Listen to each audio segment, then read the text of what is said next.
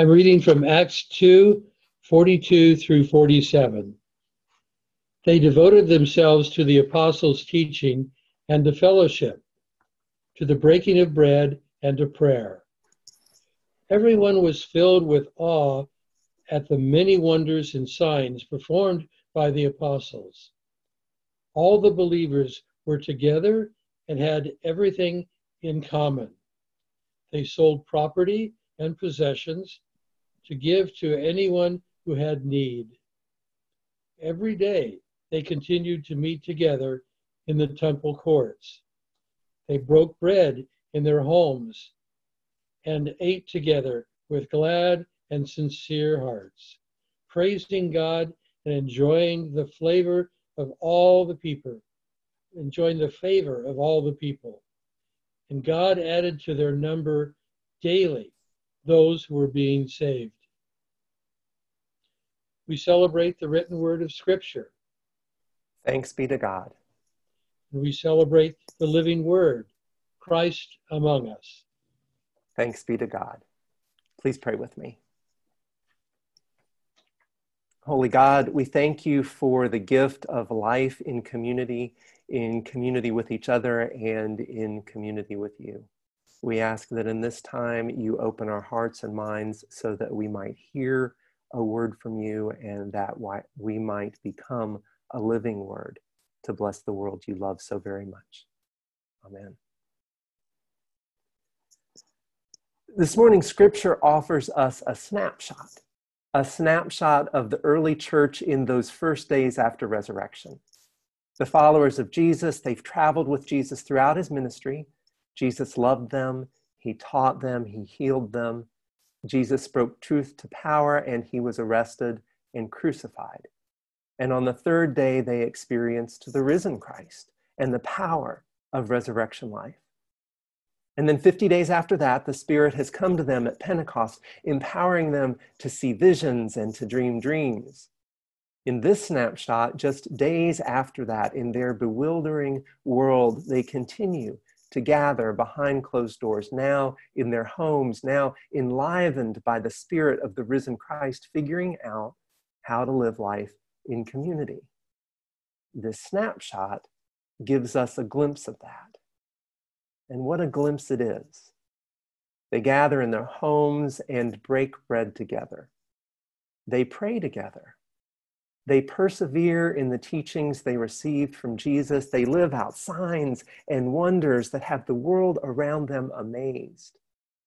They share, they own everything in common, including their property, their means of survival. When someone has a need, they sell what they own to meet the need. They praise God and they enjoy the favor of all people, day by day welcoming more people to the table, every day drawing the circle wider still. It is a lovely snapshot of their life together in those hard days. It's almost too good to be true. I mean, they sold what they had whenever anyone had a need. And every time I read the scripture, I wonder, did it really happen like that? But you know, as soon as that question comes to my mind, did it really happen like that? I just don't think that question matters all that much. I don't need to know the answer to that question. This story that they told is true in a way that is so much more important than that. At some point, years after all this, they looked back and they wrote these stories down. They said to each other and to the world, do you remember? Do you remember this? This is what life was like. We could think of the whole of Scripture as a photo album, each story a snapshot, with our ancient siblings in the faith saying to us, this is what life was like. With God and with each other, this is what life was like. These stories convey to us some powerful memory of a powerful experience that these sisters and brothers, these siblings of ours, lived out and clung to and told again and again and again about how they experienced Jesus in flesh and bone, and then about how they experienced Jesus in each other. And they wrote these stories down and they sent them down to us over the centuries, and we tell them now. These stories that they told, the stories that we tell, they are part memory and part hope. They tell us something of who we once were, something of who we are, and something of who we hope to be. So let's take a closer look at this snapshot and notice a few things about the community we find there. First, they are an innovating community. What they're doing here is a new thing.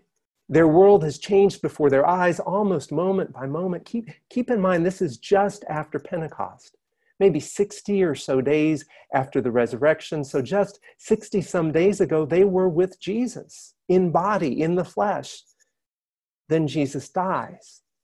Christ is risen. Then the Holy Spirit comes, shock upon shock. And this life that they are living now, they are making it up as they go along, creating it and recreating it because the world around them keeps changing.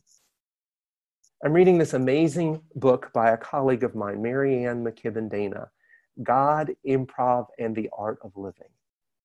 McKibben Dana takes her experience doing improv, and her experience as a pastor, and she writes and frames our life through the lens of improvisation. She says that Scripture is full of stories of people in an ongoing state of improvisation, making do with meager provisions, building on situations and surviving on their wits, all in relationship with a God who improvises right back. When faced with a world that they wouldn't necessarily have chosen for themselves, she writes, God's scrappy and resourceful people come up with a new way forward. McKibben Dana recommends an approach from improv that faces each new day with a yes and. The yes is a yes to the world we find, what we can't change. The and is what we make of it. We enter the world each day as we find it, yes, and we add something new to it. We create something new. In this morning's scripture, this community has said yes to the experience of resurrection and Pentecost. It is not a world they would have chosen. They wouldn't have chosen this path that has taken them through trauma upon trauma, but they have said yes. What we see here in this snapshot is their and we continued in Jesus's teaching. We persevered. We kept going to the temple, and we also started gathering in our homes, sharing that meal that Jesus shared. And we held everything we had in common. We paid attention to each other's needs, and we prayed. This may be true also for other faiths, but Christianity is always innovating on a tradition. This snapshot is just the start of that. Across Christianity around the world and through the centuries, we have leaned into God's saving love in Jesus Christ that loves us beyond what we could ever imagine and that saves us from everything that does us harm. And in every time and every place, those who follow Christ have improvised on that core truth, expressing the life and teaching of Christ in the lives they live and in the times they inhabit, in the lives we live and the times we inhabit. That's why church might look different in California than it does in Korea, than it does in Geneva. Different this year than it did last year, or 20 years ago, or 50 years ago. And throughout time and around the world, it's the same Jesus, the same good news, the same unconditional, unending, unshake-offable love of God for the whole world. We are always innovating on a tradition to bring the truth of Jesus to life in us in each new day. And that's so important to say now, because look at us. Just pause for a second and think of one new thing that you have learned in the past 2 months, and not just in church, but in our families, in our work life, in our community life. One new thing. I know. Just one? Think of one innovation that you have been a part of, saying yes to the world as it has come to us and boldly saying, and here is how we will make the most of this. This is how we will love each other and the world in the name of Jesus in this new day, holding on to what matters most and bringing it to life right here, right now. In this snapshot, they are an innovating community, and so are we. Second, they are a sharing community. This snapshot says that they owned everything in common and they sold what they have as anyone had a need. Now, the first time I heard this scripture was back in Birmingham. It was at a Wednesday night Bible study, and the pastor, Eugenia Gamble, read this scripture, and Wallace McCroy, one of the elders in the church, raised his hand and said, "Eugenia, they sound like a bunch of communists." And Eugenia responded, "Well, Wallace, I reckon they were." Biblical scholar Margaret Amer O.J. uses the term communitarian, a way of structuring life that puts community at the heart of us. Together, thinking of the needs and well-being of each other and meeting those needs in community. As it is described in Acts, it feels radical to this preacher who was raised in American capitalism. They held everything in common, and they sold their property, and they gave to those according to their need. They innovated a new economy based on human need. It may feel radical, but we can see things in our life that are like that. Maybe not to the degree, but that are like that. This is the Sunday when we take up our deacon's offering. Every first Sunday, we take up an offering that the deacons administer confidentially to meet real needs that arise in our community and for folks who come to us for help. I've been moved in my time here by the steadfast, quiet beauty of this ministry as I see those requests come in and I see the deacons respond. But you know what? I checked with the deacon leadership to make sure about this. We haven't received any requests for help from this fund since we've been sheltering in place. And it may be because we're each in our own place. So I just want to say this. In these times of pandemic, in this crisis, if you are hurting and you need help, that's what this fund is for. And please, feel free to let us know. As a community, we have shared what is in this fund, and it is there to share, to help out with need. You can contact me or Phyllis Schlobum or Mary Waitchen, and the deacons will respond. That's just one glimpse of sharing. But if we think more broadly in our community and in our nation in these times of pandemic, where the economic disparities already in our world are made even worse, this communitarian approach is something that churches should really be thinking about. What are the needs that we see? How shall we meet them together in community? And the third thing, they are an inviting and welcoming community. As the scripture decides the quality of their life in community, the love and the resources they share, the ways that they gather and break bread in their homes, it also says this: daily people were added to their number. They live in a world of need, and they are responding to that need. And as part of that, they invite people in and people respond. We live right now in a world of deep need, a world of economic need, and also a world of isolation and distancing. A world where our spiritual need for connection and belonging has come to the fore.